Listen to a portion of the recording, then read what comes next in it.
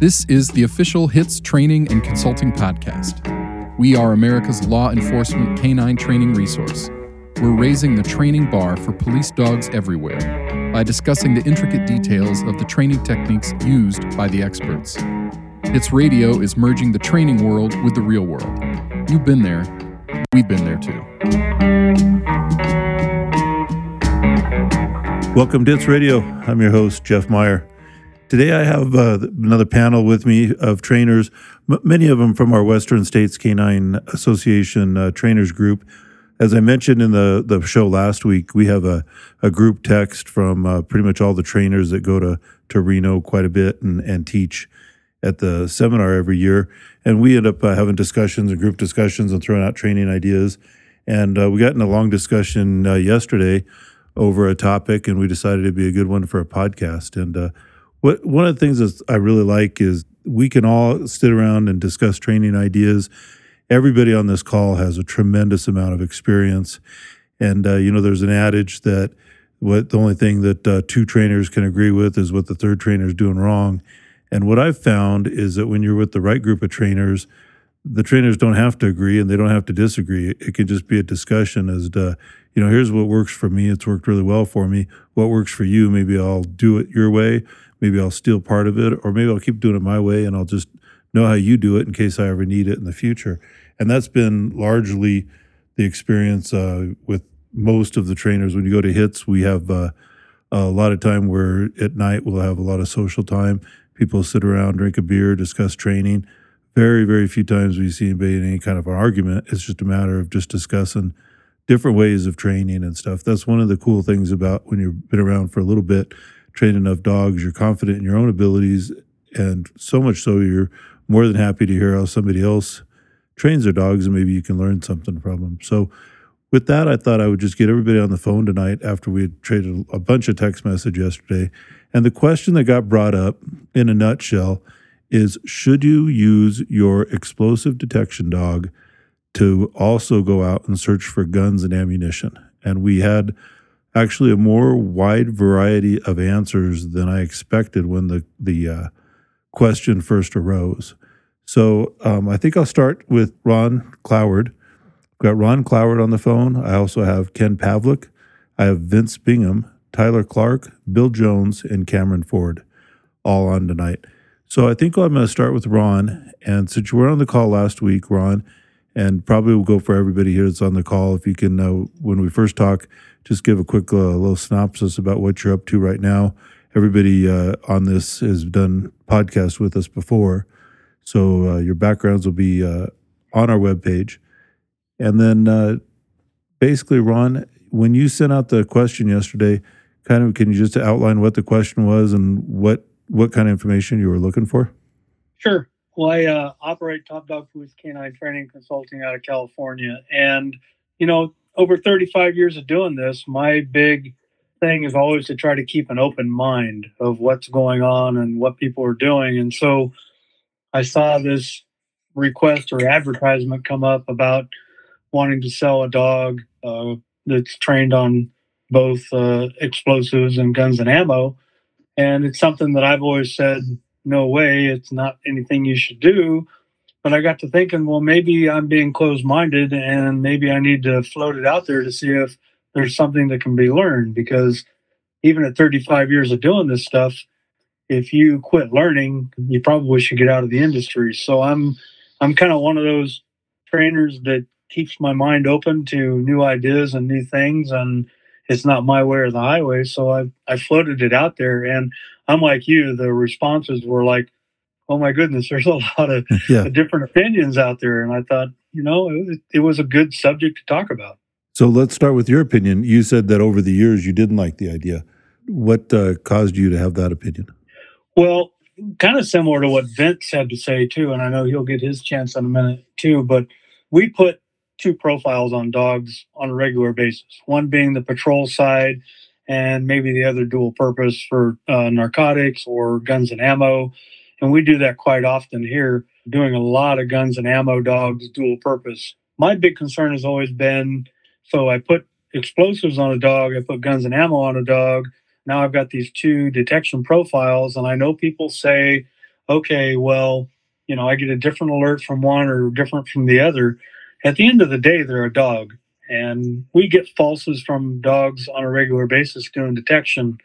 So what if I get a dog that sits on a gun, but he's supposed to sit on an explosive, Sure. and or he stands and stares, whatever the case may be, and next thing I know, we're reaching into a console or under a seat, and next thing we know, we got our hand on a pipe bomb. So that's Sure. always been my big thing about not doing it. So I'm very careful on how I do guns and ammo, but that's just kind of me in a nutshell, and that's the way I look at it. I'm pretty much stuck on the fact that one profile for detection, adding more profiles in detection, I think you're just getting yourself out there for an opportunity for something to fail.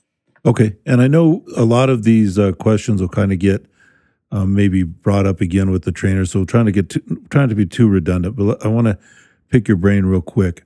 When you're training your gun dogs, and I'll get to my opinion, but my opinion is I like bomb dogs finding guns in a nutshell, and I'll kind of explain my reasoning. But when you're training your gun dog, are you proofing the dog off of powders or something? Because I would assume once a dog has kind of generalized a gun and he's getting a lot of the powders, couldn't that same gun dog also be just as apt to find the pipe bomb under the seat? So yes, in our training equipment room, there is a can of powder in there for loading powder for firearms, and it's something that we do put out for the dogs. I do a lot of primers, so I stay away from rounds that have been in guns or Yeah, have the opportunity to be exposed to being fired and that kind of thing. In fact, I'm taking a fresh box of ammunition tomorrow to work the gun and ammo dogs that we have, because I want them to work the more important components, I think, of the ammunition, which is primers, and stay away from the oils and the sure. solvents and all that stuff. When I first started this, I threw the oils and solvents in there, and then I saw a problem with it, and I was like, I'm not doing that anymore, and so I went away from it. So we don't put any of that out anymore. What was the problem you saw with it? Well, I saw kind of the issues where it's an oil product, and Sure. you find them, you get into a shop or a auto shop or something, and you got the dogs are interested in solvents Yeah, and things like that. So I mean, it's an issue, it's a concern. So staying away from that stuff, I think is very important. sure. So I've just learned some things over the years doing it myself, and we all know that we learn from our own mistakes. And I think I learned from some of mine, and that's why I do it the way we do it now. I should say we. Sure. The way we do it Sure. is, I've got a great staff, and we all kind of work well together. So Sure. I think next, let's jump over. Tyler, you jumped on the text chain right away with your pretty strong opinion. Why don't you tell us what you think of this? Yeah, thanks again for having me, Absolutely. Jeff. I appreciate it.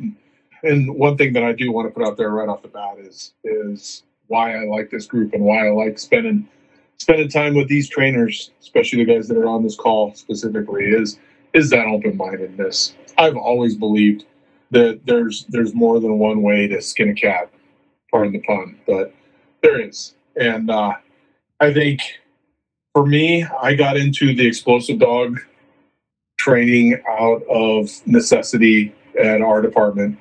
We needed to get a bomb dog online. I went through a lot of the FAA program, so I just dated myself. A lot of the FAA program, a lot of stuff out of Lackland that in my initial training of explosive dogs. And then as time progressed, I did handle one of my previous dogs was a dual purpose patrol narcotics dog, which had article search in it.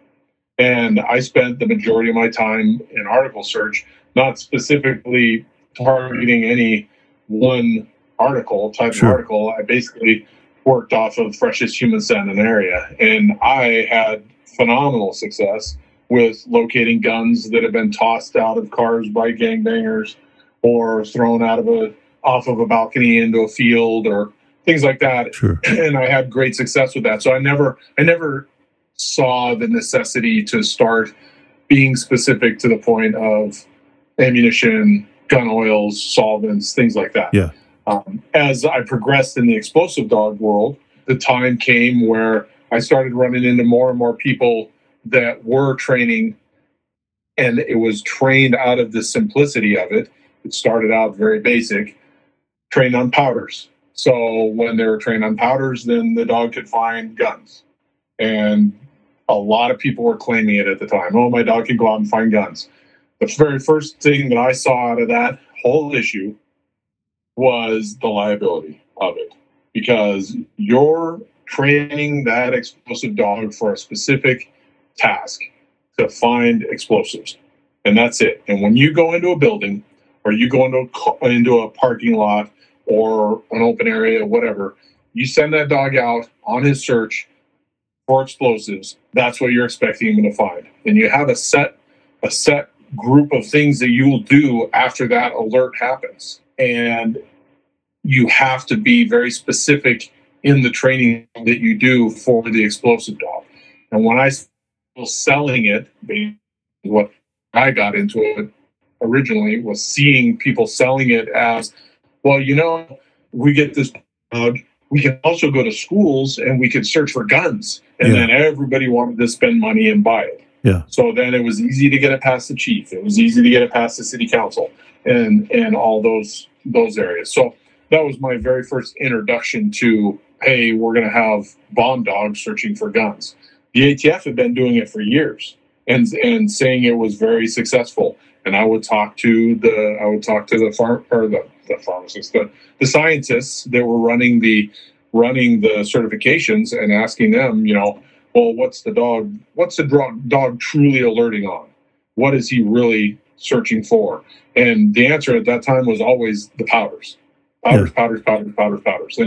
And I would ask them then, I would say, how is the dog searching for powders if he's finding spent shell casings that have gone through a chemical reaction and had a very significant chemical reaction that would probably use up 90 to 95 to 98% of the powder that you're searching for. Yeah.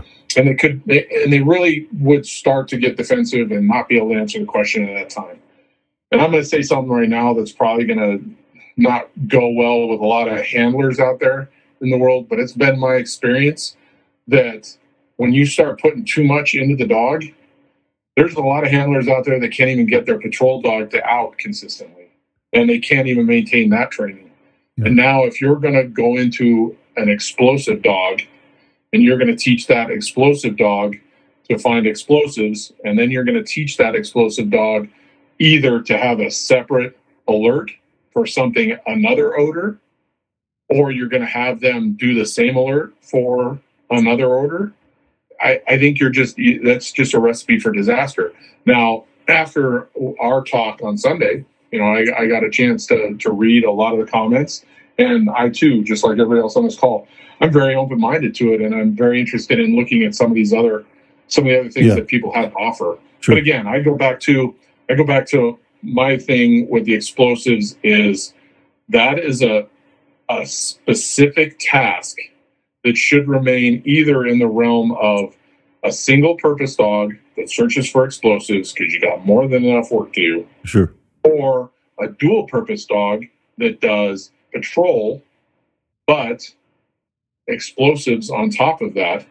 And you have to look at where are you spending the majority of your time when you're working that dual purpose dog. Are you doing way more patrol work and not a lot of explosives work? Or are you doing a lot of explosives work and not a lot of patrol work? Sure. And that's where I draw the line. I don't feel confident enough in, and another thing that's probably not going to sit well with people, but I don't have the confidence in the whole society of explosive dog handlers that do multiple things for all of them to make sure that they're doing it the right way. Yeah, now, I know what you're saying. If you're going to dedicate yourself to a specific task like the explosive side of it, then you want to be the best at that, period. Because when you go into a building and you do a search or you do a sweep for a protection detail or something like that, you're walking out of there and you're telling them, I've done the sweep, my dog has not alerted, and you shouldn't be going back to your car, crossing your fingers, hoping that you're right. Exactly. The other side of it is, like Ron said earlier, and I really lean on this one, I go into a school with my bomb dog and I say, oh, he can find guns. and he can find ammunition, what is my dog doing when he's sitting at that locker? There's always going to be that question in the back of my mind. Is he sitting because there's a pipe bomb in there? Yeah. Or is he sitting because there's a gun in there? Yep. And I'm going to say pipe bomb all the time because a majority of solid bomb dog handlers train on the explosive that's closest to their area. So on the same question I asked Ron, then you have a dynamite gun dog, maybe patrol or a single purpose gun dog. He's in the school, he alerts. Do you not think that dog could alert on a pipe bomb also? I think it is going to have a lot to do with how you're training that dog. Are you training that dog on powders, or are you training that dog on residue, gunshot residue? Because there's a difference there. Sure. Are you training that dog to find, again, we go back to solvents or gun oils or those type of things? It depends, again, on what your dog has been trained to do. But I will, again, qualify that with, there is a possibility that it could be a pipe bomb. Sure. And you do have to qualify what you're doing with that school administrator. I would tell them straight up, look, here's the deal. My dog, he alerts for the weapons or ammunition. There is a likelihood that maybe there is a 1% chance or a 2% chance or a 5% chance that you're going to open that locker and you're going to be seeing a piece of PVC pipe in there instead or a metal pipe. So, it's as long as the handler can articulate and knows what they're talking about when they're doing it. That's a big thing. Okay. So I want to jump over now, and I'll tell the listeners too that I've got Cameron Ford on the line, and Cameron is going to go over some scientific data that he's been involved in a study. But I'm going to hold Cameron, I'm going to hold you to the end just to kind of recap and go over that. So if you're listening, hang tight. We'll get to Cameron. Next on the line, I want to talk to Vince Bingham. And Vince is he also teaches a lot with us at Western States. He's been around for a long time, and he's out of Arizona. So Vince, can you just do a quick recap of your background, because I don't think we've had you on before, and then give your opinion on this subject. You bet, Jeff. I appreciate having me on. And my background is just 30 years with Phoenix PD. 20 years in the K9 unit and 14 years as a lead trainer, 17 dog teams. I run a consulting business for about the last 15 years, and I've been blessed and the opportunity to run around with you guys in Reno, and started with Ron a long time ago. But my background is mainly patrol. So what's nice about that is I am not an EOD guy. I want to throw the disclaimer out there right now. I would have more questions on EOD than any answers. But because I have run a dual purpose dog and 3 dogs to fruition, and training as many teams I've been fortunate enough to train, I am a big proponent of single purpose. I echo a lot of things Tyler hit on already. I think that anything Jeff sets his mind to, he can run. If anybody can run a bomb dog and a gun detection dog, it would be Jeff. I think for me, on a more simplistic platform, I prefer single purpose dogs, but that sometimes is a pipe dream. Sure. My last dog was dual purpose narcotics. I've seen a lot of conflict in crossover profiles, if you will. Yeah. Some confusion in handlers and dogs when not trained properly. So I think if you can control the environment, you have a solid foundation in training, and you have people that know what they're doing, I think I can see, going back and looking at our timeline yesterday and the cliff notes from Cameron's paper, that you can successfully do that. I think particularly in the EOD gun detection platform, I think you could do that and be okay if you're good. Would you agree if I said to you, would you agree on whether you're talking any type of dual purpose, put 2 disciplines on the dog? Would you agree that as long as the dog was well selected, do you think the onus is much more on the handler than it is on the actual training regime or the dog? Where I'm getting at is that, especially like if you're going to talk about, I know when I was a new patrol dog handler, I was fortunate I got to work a single purpose patrol dog, and I had a blast. Had I been tasked with also doing with the same dog explosives or narcotics, I don't think I would have enjoyed that as much, because the patrol dog stuff was the fun stuff, and that's when we were getting our work. So I think I probably would not have been as good of a detection dog handler at that time of my career as I am now, both because, through maturity and now I'm working a single purpose detection dog. So do you think that some of the conflict you're saying can be more put on the person on the other end of the leash? Yeah, I absolutely agree with that. And fortunately, the group here has that experience. Not a lot of handlers do. So then it also falls on the training. Sure. And, it's always a three-way thing. It's the dog, the trainer, or the handler, or a combination, any of those above to be successful. And that's why I'm a single-purpose guy, because it always seems to be some wink link, not intentionally, subliminally, like you said, hey, don't like dope. Yeah. Like a patrol dog. But what I have seen in my career, even under the best circumstances, is an overlap in training profiles. Dogs will work for that reward, right? And if they're not in human odor, let's say I'm running a dog on a barricade, and he comes across 3 pounds of weed in the toilet. I intentionally set these overlap trainings up with drugs around bad guys, drugs Sure. hidden in my bad guy area, because I'm running dual purpose dope dogs, and I wanted the handlers more than the dogs to learn from it. That if you can't hear your dog and he's slightly out of sight, and you think he's working something, he may be on dope. And if you have an aggressive alert dog, which you don't see a lot, he may be eating dope. So I have a problem with multitasking in some forms, because I've seen dogs divert. They're looking for the reward. So, hey, I don't bad guy odor yet, but I smell weed over here or coke, and they divert. I've seen my dogs, my second dog, first tracking dog. I was running an OIS track, and I don't know how long he had the gun in his mouth, Jeff. I just picked it up. He'd been running in the dark. Yeah, he'd picked up a gun on the track because I trained him to article search on a track, and I got away from that for that very reason, because I needed to stay focused on the man. And sure. He was running. I don't know how long he had a gun in his mouth, but it's one of those things. I've seen some conflict, but I think if you can control your environment and you know your dog, I think it's doable. Obviously, we're doing it. I mean, I just think on the bomb side with the gun, for us, our guns are more like article search is fine, like Tyler said. Sure. So, it's the transfer of human oils to the gun. We're not looking for gunpowder residue. We have very few in Arizona. There's a lot of guns in Arizona, as you know. We're allowed to have them here. Yeah. So most of if we have any gun dogs, they're in more of a probationary environment where we go to probation searches. Sure. But, that's just my 2 cents. I'd like to single purpose out. But yeah, in competent hands, I think you can do it. Now, let me ask you this, Cameron and Jeff and Ron and everybody. You guys, the snippets, the cliff notes I took from Cameron last night, my gun searches are evidence recovery searches, and this happen to be guns. I'm not a dedicated gun dog guy. So my dog goes out and finds, if I give him the article search command, he goes out and finds and has a different alert from drugs or anything else. Sure.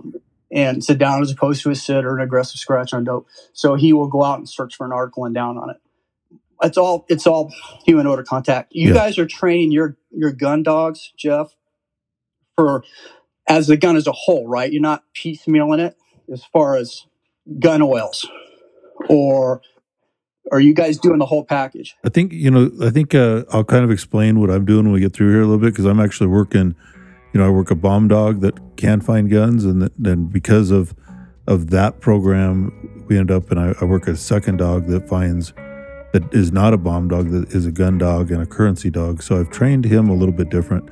So I'll kind of get to that, to answer that question in a minute. And then I think Cameron, when we get to him, he's got a lot of information about the science behind all of that.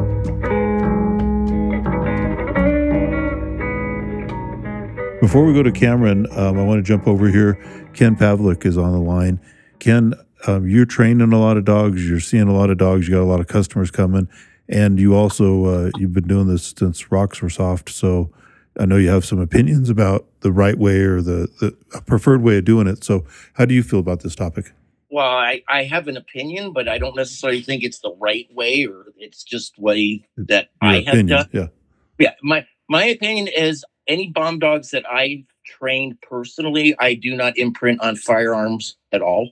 There is going to be crossover from a bomb dog to a gun. I've handled a bomb dog for a number of years, and I had one live find with a bomb dog on a vehicle, but it was a case of shotgun shells in the back seat. So I think you get crossover from a bomb dog that will find a large enough amount of smokeless powder or a large quantity of ammo. It can be done, but I kind of side with Vincent and Tyler with gun. I would trade that as article just for most recent human odor. I gave you guys the example yesterday in our group chat of my game warden dogs in the South that are wildlife detection, tracking, and article search. And those guys recover a huge amount of guns, shotgun wads, shell casings on a regular basis. But yet they're searching cars and boats with hunters in them. And those dogs will not alert on guns, and they don't alert on live ammo. So the converse is kind of true of what we're talking about. But I think, yeah, it can be done if you train enough. And Vince made a valid point, and so did you, about I find that handlers tend to have a discipline that they are more interested in. And so if you got a multi-purpose dog, there's always going to be one discipline that's stronger than the other. Yeah. And that's the problem. And yeah, in a perfect world, if I had my choice, everybody would have a single purpose dog or 2 single purpose dogs. Sure. I've never had to process a crime scene for shell casings based off of, we would bring an article search dog for that and do an evidence recovery search. I wouldn't bring a bomb dog in for that. But can it be done? Sure, it can. And as to Tyler's point, and I'm not an ATF trained handler. I too went through the old FAA school a long time ago, and our dogs we would never train guns, and we had some crossover with some dogs would find dirty guns. Yeah. But then also got the ATF to address Tyler's point of if you're decomposing or we're causing a chemical reaction with the ammo, but those dogs are trained to do post blast. So they also find post blast. Yeah. Which is going to be residue of an explosive material, which to me would kind of fall into, they can find spent shell casings because of that. Sure. Did that answer your question? It does. It does. Next, we got Bill Jones. Bill, I know you train a lot of dogs there with Ron at Top Dog Training there. What are you seeing and how do you feel about it? Well, my opinion, especially if you're working an EOD dog, is that the importance of what he's searching for is so important that I would think that keeping it a single purpose dog, or at least a single purpose profile when it comes to odors, is important. That's in my opinion. Yeah. Now, to get with some of the other guys talking about, we had a dog in one of our agencies that they had a lot of shootings, high crime area. And what he did was they did a lot of article searching, right? And most of it was for guns, spent casings, etc. And he worked his dog. He was a great handler. He wanted to make his dog as proficient as he was. So he put a lot of guns out. Yeah. Well, he got called for several, and this was a narcotics dog. He got called in for several search warrants, ran his dog through a sniff. He got alerts, and they were guns. Yeah. So I found that in time, did he imprint his dog on guns? It sounds like it. Right? Yeah. So it made me really think. It was like, wow. Obviously they search for a lot of them. And I was like, you inadvertently, because like you guys said, and Cameron, you can probably elaborate when it comes to the concentration of odor, is oils and spent, gunpowder and stuff like that. His dog just took to it. Sure. So it's like, well, when you have a detection dog, like I said, with an EOD background, do you want to put anything else on that dog? That's just the way, that's my opinion. Sure. I try to dumb it down. So, yeah, no, I know you're out training a lot of dogs, so wanted to get you on with your opinion. So, Cameron, before we get to you and talk about science, I'm just going to throw out my opinion because we trade these text messages and I realize I'm kind of on the other side of the fence. So for me, my opinion is I like bomb dogs finding guns. I've found that it's a pretty natural thing when they're imprinted on the powders, then start putting recently fired guns out. I have not had any issue with dogs learning the behavior, and they're pretty solid on it. So I was fortunate enough that when I started the unit that I'm in now, I got the opportunity in my department. I left patrol dogs and started a bomb dog unit for They had bomb dogs at the airport, and they wanted some bomb dogs that would work the whole rest of the city. And I was actually fortunate enough that I got to write the policy, pick the dogs, do the training, do everything. And finding guns was part of the program from the beginning.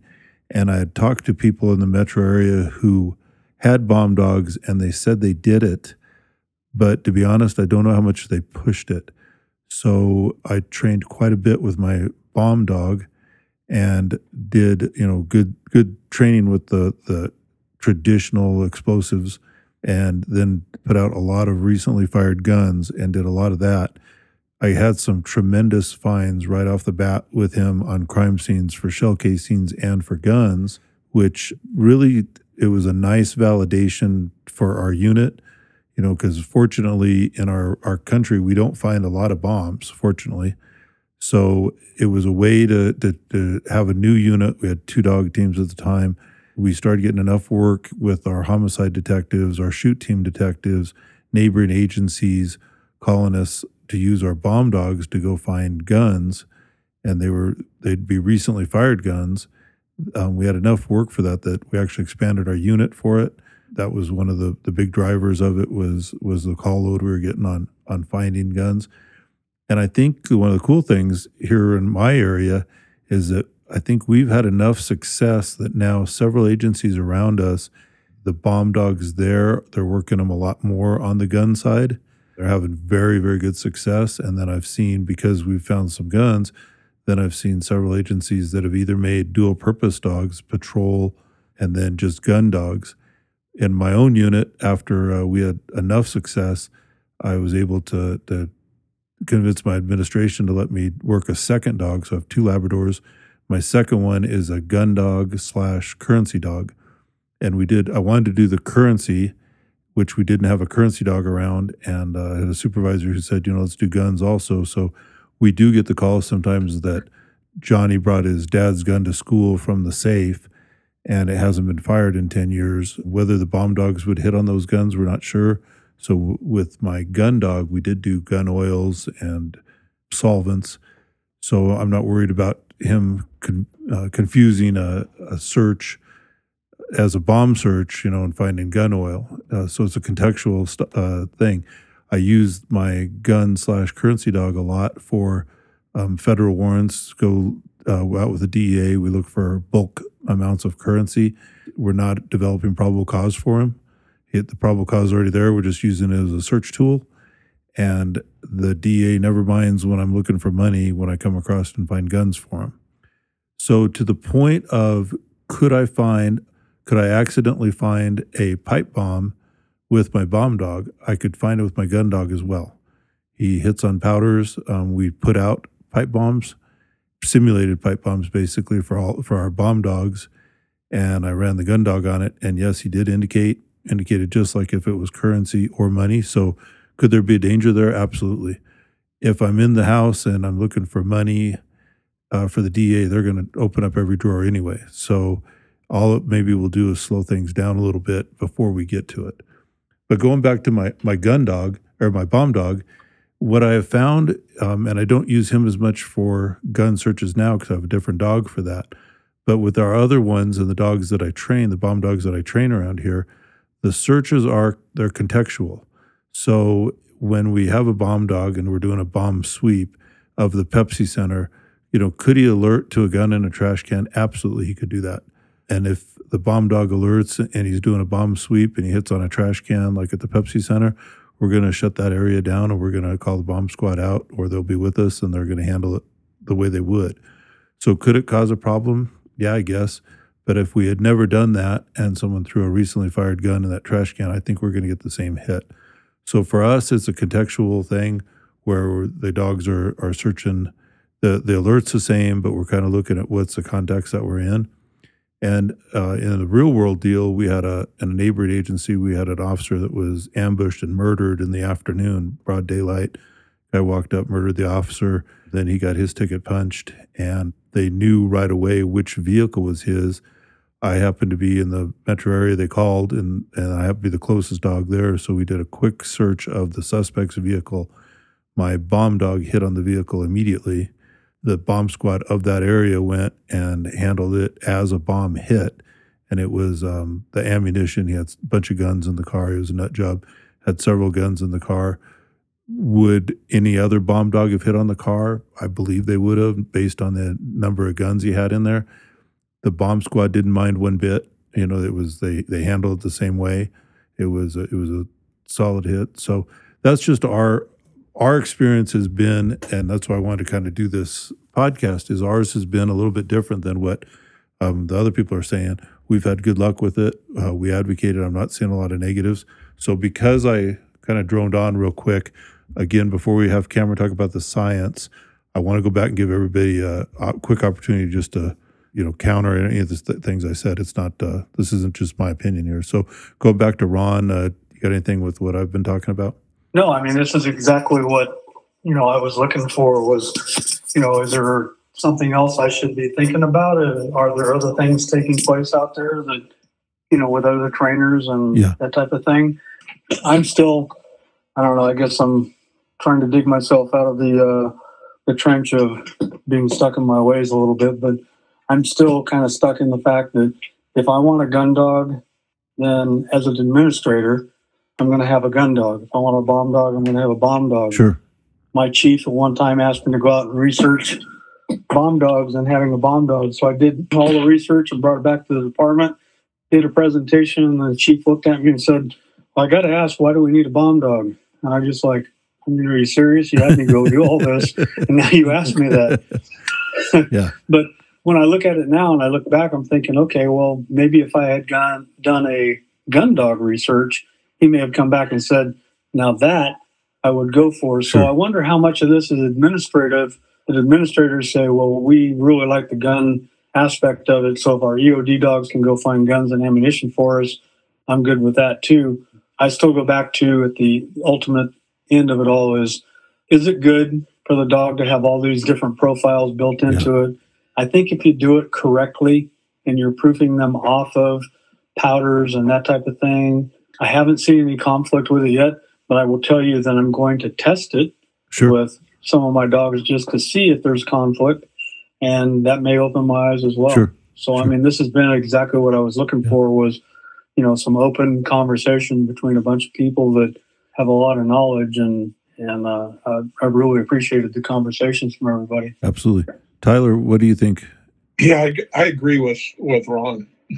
Quite honestly, I'm kind of still, it's harder for me to crawl out of that same trench. If it's going to be a bomb dog, it's going to be a bomb dog. Sure. And if you're going to have a gun dog, then you're going to have a gun dog. And I want to go back to something you said earlier about, you were talking about having a bomb dog and a gun dog, and the EOD team would treat it, if you're on an explosive search, as an explosive find, even though they know and that the dog could be alerting on a handgun that's in the car. And that was one of the biggest things that I stressed to a lot of handlers out there when they approached me at first talking about this, was how many times are you going to call out the bomb squad on a bomb search because you found a box of 22 shells in somebody's desk? And that's a point I'm going to throw out real quick for everybody, is that I think that's probably one of those things where I say things are contextual, is we're fortunate that we're part of our bomb squad, and our bomb squad is extremely well equipped. So if I tell our bomb squad, hey, this, my dog just sat here on this trash can, they will literally have that thing x-rayed in 15 minutes. So we're not going to have to wait 3 hours for a local bomb squad to drive across, a mountain pass for us. So I think, those are things that people should consider. Yeah, definitely. And that's exactly where I was going with this whole thing, is you need to consider what your resources are in your specific areas. And a lot of people get sucked into, a lot of handlers get sucked into the whole, well, your dog can find powders and your dog can find bombs. You think you can find a gun? Well, I don't know, I'll give it a shot. And then they go out and try it, and it happens, and then they're like, yay, it did it. And then all of a sudden you've got a gun dog. Sure. But that's not what the dog was originally trained for. But just to be the devil's advocate, wouldn't you say that dog, if he had never done the search, he was still had the same odors imprinted in him? Just because he was successful one day doesn't mean that you've changed anything in his. Right, exactly. But where I'm going with that is the human nature side of it kicks in, just like we talk about in tactics, just like we talk about with taking the dog out. You know, if he's never done it before, the first time to do it's not on the street. Fair enough. Exactly. So a lot of people get sucked into that, and quite honestly, was said earlier. I think Ken said it, was talking about the post blast dogs and that with the ATF. I think that it kind of morphed from, hey, we could do this in post blast, we could do this with the OD. Hey, why don't we start trying to do this with guns? And then it started to morph into, look, we have gun dogs now. Sure. I'm not saying it can't be done, and I agree with everybody else. If you are disciplined as a handler, if you have the right foundational training, you have a sound dog picked, and again, you go back to the discipline. Yep. You're disciplined to maintain the training and do things the right way, not half-assed, then yes, it can be done. Would I want to do it? No, I wouldn't do it. Fair enough. Vince, you got anything else you want to add? So I'm going to do what I rarely do, and in a point agree with everybody. I'm mainly in Tyler and Ron's camp on this, but that's from, again, a whole different perspective. You use contextualization. I'm going to use environment. And like I said earlier, if you know your environment and you know your teams and you know that window you're working in, it can be done. I mean, you're doing it, Jeff. So we know it can be done. For us, in my realm, if you will, my area, the vast majority of our guns on the crime scenes as a patrol dog team, you're responding pretty promptly to calls of service and crimes that just occurred. It's not the Pepsi or stadium or anything for us. It's fairly dynamic, and vast majority of weapons are recovered fairly quickly by the human component, the patrol officer, witnesses. When we do find guns, it's all recent guns. So an article search dog is perfect for all our gun recoveries. The gun dogs in our state are typically, they could be a dual purpose patrol dog that finds guns, is trained strictly on guns like Ron's doing, or they could be a single purpose dope dog or a currency dog like you have that finds guns. That's their dedicated purpose, and they're doing probationary sweeps. Sure. Where an article searching dog's not practical, obviously in that circumstances. So for us, and for me in my world, I would probably separate them and be more confident in myself and my teams. If I worked in your environment or an environment I had somewhat control over, where it's not an issue, the issues I would run into here, like if we have an airport thing or we have a outside Chase ballpark or something, and we shut everything down for 4 hours and bring robots out, it better be an alert on a bomb. Yeah. So, and not a gun. Yeah. But so I'm in the single purpose camp, just to round it up. But I think in your it's knowing your environment. Exactly. What your mission is. And your resources. And your resources and your mission, it's definitely doable. Yeah. Ken, you got anything else to add to this?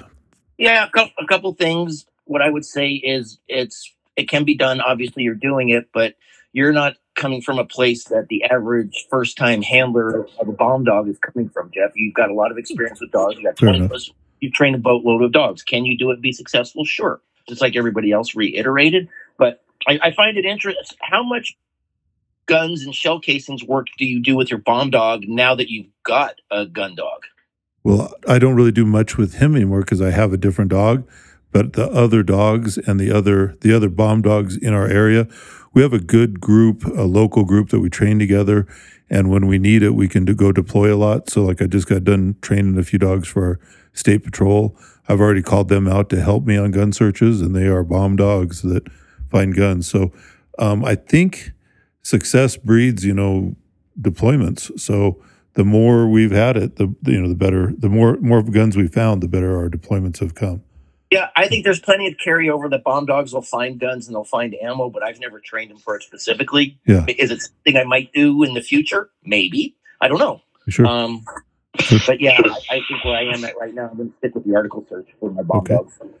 Here you go. Bill Jones, you got anything else to add? Well, yeah, I've got to agree with Vince is that a single purpose dog, when it comes to an odor, is the best thing.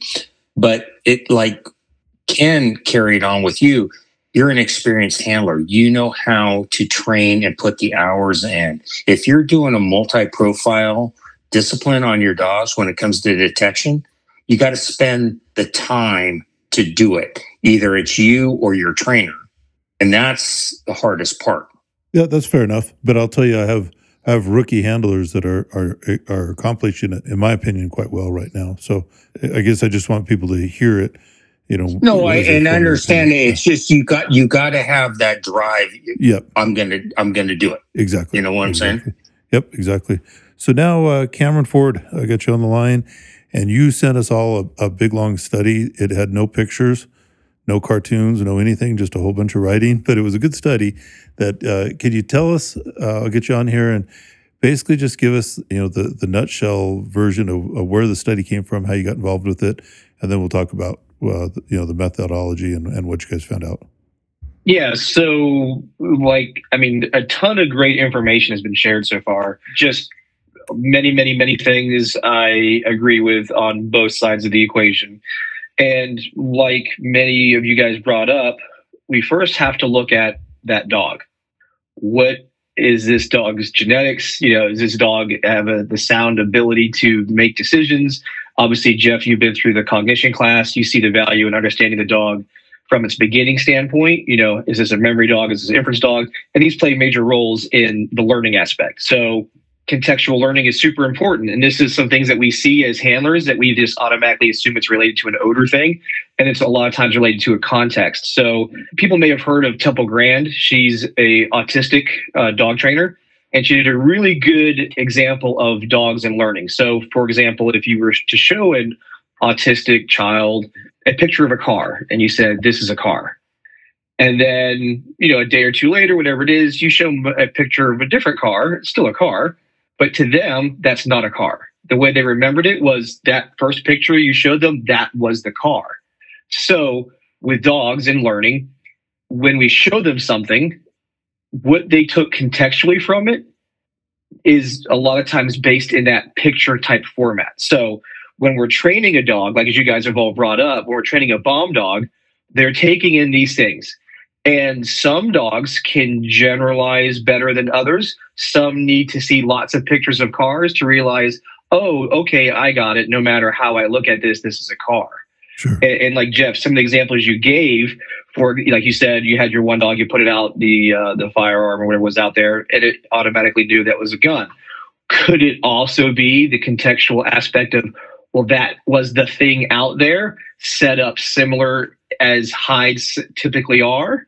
It's the main different salient odor out there. So in a generalization standpoint, oh, this is what I paid attention to. So these are things that we have to take in consideration when we're training dogs, is understanding contextual learning and that sometimes the context of a search. So another example I give is, okay, if you truly think your dog's on powder, just pour black powder on a plate and just leave it open on the table in a room. Just leave, no hiding it, just leave it on the table. You'll be surprised how many dogs walk right by it. Sure. And because the context in which they're frequently reinforced, there's reinforcement history related to how we conceal it, what we do.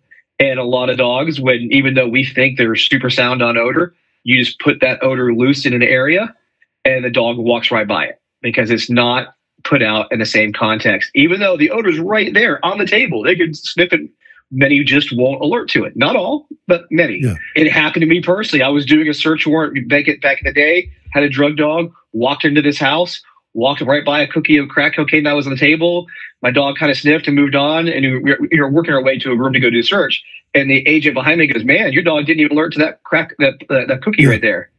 And I was like, well, of course he's not. It's out in the open. Why would he alert to it? And I was like, oh, crap. Why is my dog not, in my head? Sure. I'm like, what the hell's going on? Yeah. Consulted with my friend, we came to the same conclusion, which was, without knowing at that time, we kind of went, you know what? I bet it's because it's not hidden. The context in which we do stuff. Yep.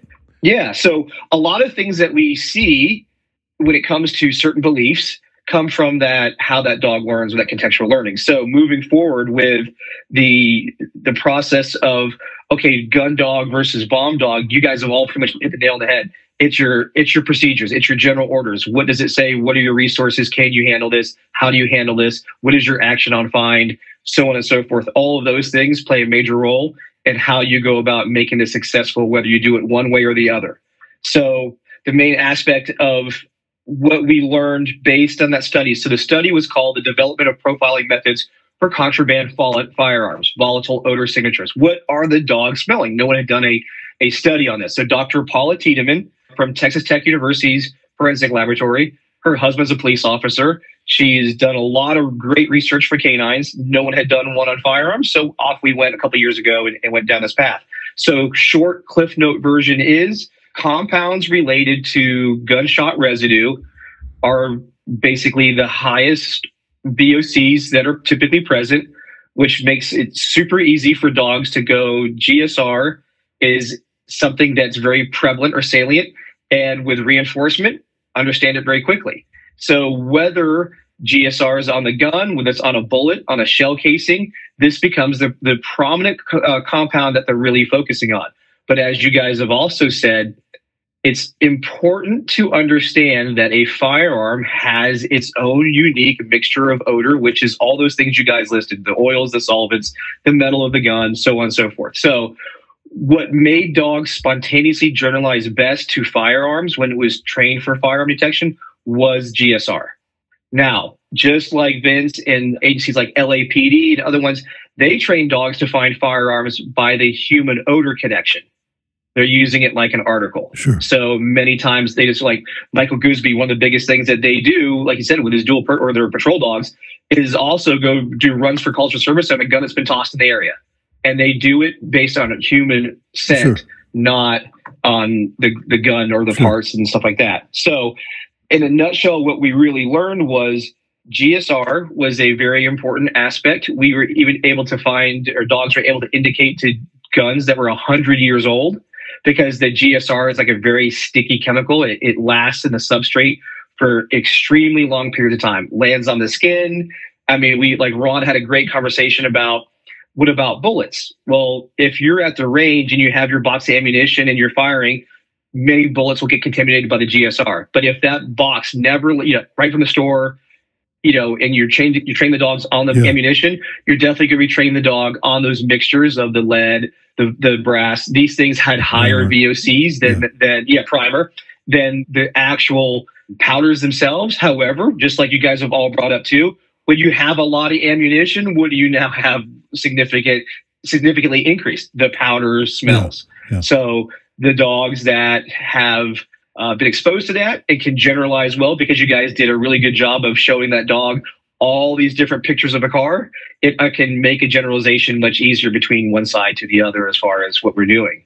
So, like I said, without going into, going super crazy with all the different chemicals, that in a nutshell is what it is. If you're going to train a dog on firearms, train on firearms. And then GSR is a main component in what your dog is looking for. Even if it's a bomb dog, though, is what you're saying. Yeah, even if it's a bomb dog, that's the safest way, because just like you brought up, powders many times equal explosives. GSR will many times equal main components of a firearm. Okay. And like you said, can you do it? Absolutely, you can. Should you do it is dependent on your resources, your mission objective, what your agency can support, and all the things that you guys have all brought up. Yeah. We have 7 people on here. We have 7 generally different opinions on that. So, but the science says it can be done, right? Yeah, and I would add, there's a difference between security and law enforcement on this realm. Absolutely. I'm in Las Vegas. Security sometimes likes to do this, and that's a cringeworthy aspect, because they barely trust the bomb dogs when they alert anyway. Fair enough. What's going to happen when you've added firearms to this and you don't know, just exactly to Tyler's point, everybody else's point, how do you know specifically? And casinos won't even stop operations when it's just a straight bomb dog. Yeah. Let alone when you start finding firearms, in this mix. And then they have no authority for action on fine many times. Sure. Yeah, so I think I guess in a nutshell, we could all agree that it kind of depends on your agency, so and your needs. In a perfect world, every dog. I agree with. I think Vince said, in a perfect world, every dog would be a single-purpose dog. Every handler would be a perfect handler, and maybe these handlers would have 2 or 3 dogs and nothing but time to train, and then go deploy when needed. But I think also we don't live in a perfect world. We have to kind of get as much bang for our buck. And that was what, when I was talking about our experience, is that it's been very beneficial to our program to also find guns for our bomb dogs. It's been very beneficial. We have complete support from our bomb sergeant, who is a bomb tech himself and, passionate about that end of it. We don't step on their toes, and he's very supportive of what, the way we do things. So it's worked out good for us. I'll add the fact you brought up how you've done well with your brand new handlers from the state police. And that goes back to the point that Tyler, Ron, and Vince and everybody made, Ken as well. That success is also related to you as their trainer. Well, a lot of units don't have a significant level of depth of knowledge or experience from a trainer. Sometimes a trainer may be a handler who's been that way, or been a handler for 3 years to 5 years. And, so there's a relevance to the skill of that trainer or educator to the success of some of these things, in addition to the other things we mentioned. Fair enough. But I guess if you're listening to this podcast and you have questions, you're going to have contact info for 7 people on here who are passionate about it. So you can contact any of us. So I guess my answer to that would be, in this day and age, there are so many of us that have been fortunate enough to put our hands on enough dogs, and we're all open to sharing information. So if you're listening to this and you have questions, come to HITS, meet trainers there, get on any of these podcasts, contact any of the guests we have on here, listen to the other podcasts, get on the social networks, look at, Facebook has a good page for trainers. That training's out there if you want to find it. It would be kind of my point. Some of us have been lucky enough to do it for a long time, but we're still happy to share it. And, the final way I'm going to wrap this up is this conversation has been what we would, if we were all having beers together, the conversation would have been exactly the same. No one's getting pissed off. No one is even remotely upset. Just simply a conversation about how we deploy dogs, how we train dogs, and we're all learning from each other. And I think sometimes we don't see that. I think people want to argue and try and convince people about how they're right or wrong. But I think more often than not, like I said, at our seminar at HITS, the evenings, we have lots of social time. People sit around. You can learn probably more during the social hours than you do even from the class, just because everybody's sitting around. We're all passionate about it. So check out hitscanine.net. We'll be in Orlando in August. We'll have lots of these kind of conversations, plus a whole lot more. So again, you guys, I appreciate you all jumping on tonight. It was a discussion we had all yesterday afternoon on text, and it was kind of fun to jump on here tonight and kind of hash it out a little bit. If you're listening to this and have questions for any of us, I'll put everybody's contact information in the show notes. I think everybody would be happy to help anybody that's listening to this out. So everybody, thanks again, and appreciate you jumping on. Thank you, Jeff. Thanks, Jeff. Thanks, Jeff. Appreciate Thanks, it. everybody. Thanks, Jeff. Thanks, Jeff. Good night, gentlemen. Have a good one. Good night, you too.